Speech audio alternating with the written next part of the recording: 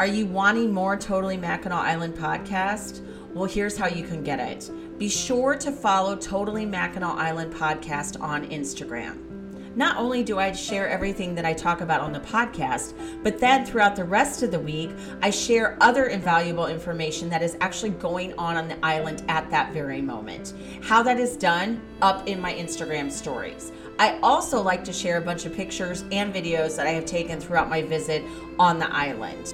Another great way for more information about the podcast is always go to the blog. There I have all the links available for everything I have discussed. That is www.totallymackinac.com. If you go on there, you will find everything I have ever discussed on the podcast, how you need to link up to it, and what other information you can have. As always, thank you so much for listening. I hope you guys have learned so much. I love sharing all that I can with you. It has actually even helped me learn more about the island. And I always appreciate those reaching out to give me more information to share with everyone else. Now back to the show. Located on the crystal blue waters of Lake Huron lies Mackinac Island. She is tucked in between Michigan's upper and lower peninsulas. Indulge me as I share all the ins and outs of the place that stole my heart. This is Totally Mackinac Island.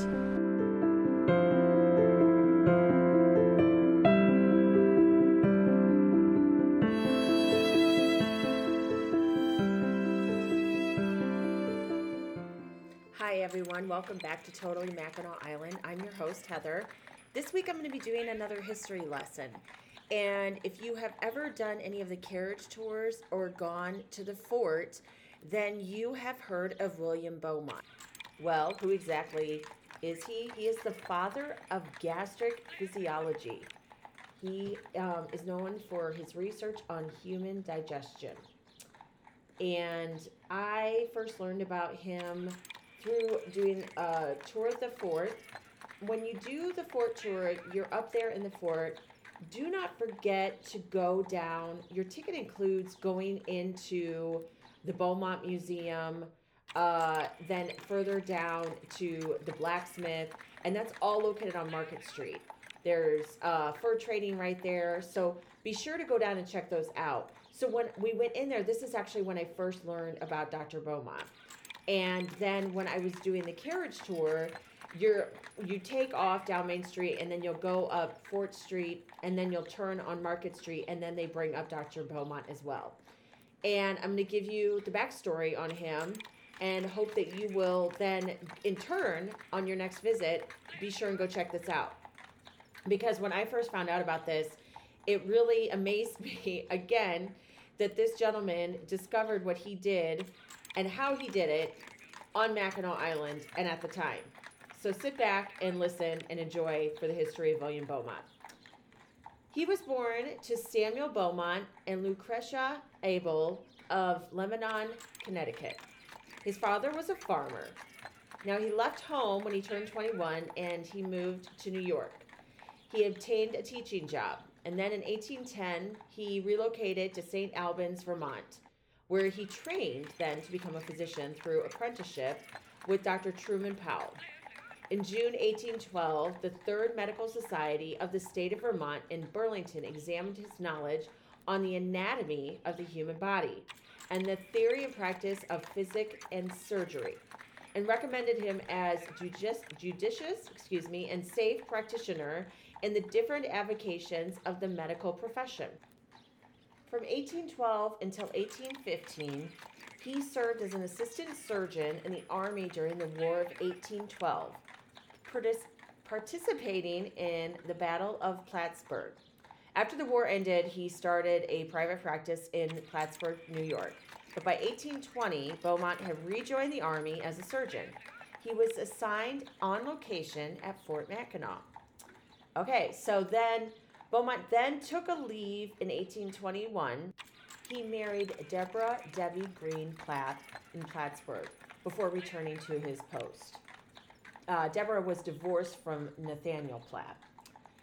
On June 6, 1822, this is where the story gets interesting, an employee of the American Fur Company on Mackinac Island named Alexis St. Martin was accidentally shot in the stomach by discharge of a shotgun loaded with a buckshot from close range that injured his ribs and his stomach. Dr. Beaumont treated his wound, but expected St. Martin to die from his injuries. Despite his dire predictions, St. Martin survived, but with a hole in his fistula and his stomach that never fully healed. Unable to continue his work for the American Fur Company, he was hired as a handyman by Dr. Beaumont. Okay, so then from that point, from August 1825, Beaumont had been relocated to Fort Niagara in New York, and St. Martin had come with him. Beaumont recognized that he had in St. Martin an unusual opportunity to observe digestive processes. Beaumont began to perform experiments on digestion using the stomach of St. Martin. I know this sounds like something you hear on Dr. Pimple Popper, but you guys, this actually happened back in the 1800s. It began on Mackinac Island, okay?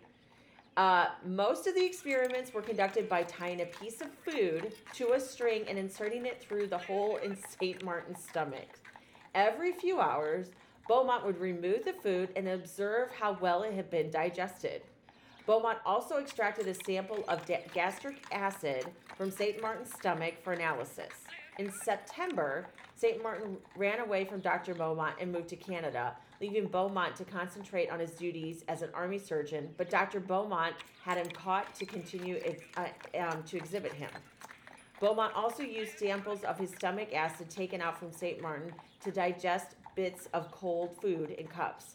This led to the important discovery that the stomach acid, and not solely the mashing and pounding and squeezing in the stomach, digests the food into nutrients in the stomach.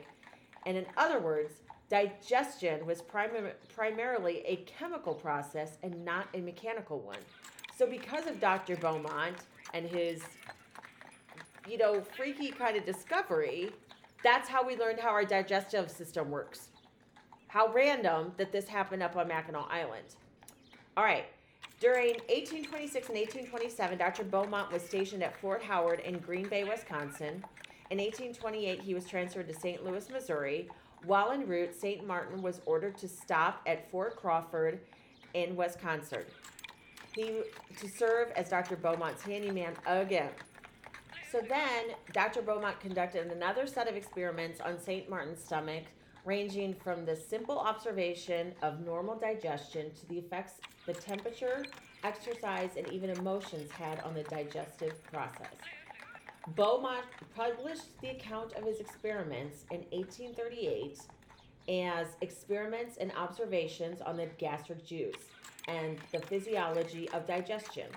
He and St. Martin parted ways, with Beaumont eventually returning to St. Louis and St. Martin to his home in Quebec, Providence, Canada. On and off for the next 20 years, Beaumont tried to get St. Martin to move to St. Louis, but the move never occurred. Beaumont died in 1853 in St. Louis, Missouri. He actually died, sadly, of slipping on ice-covered steps.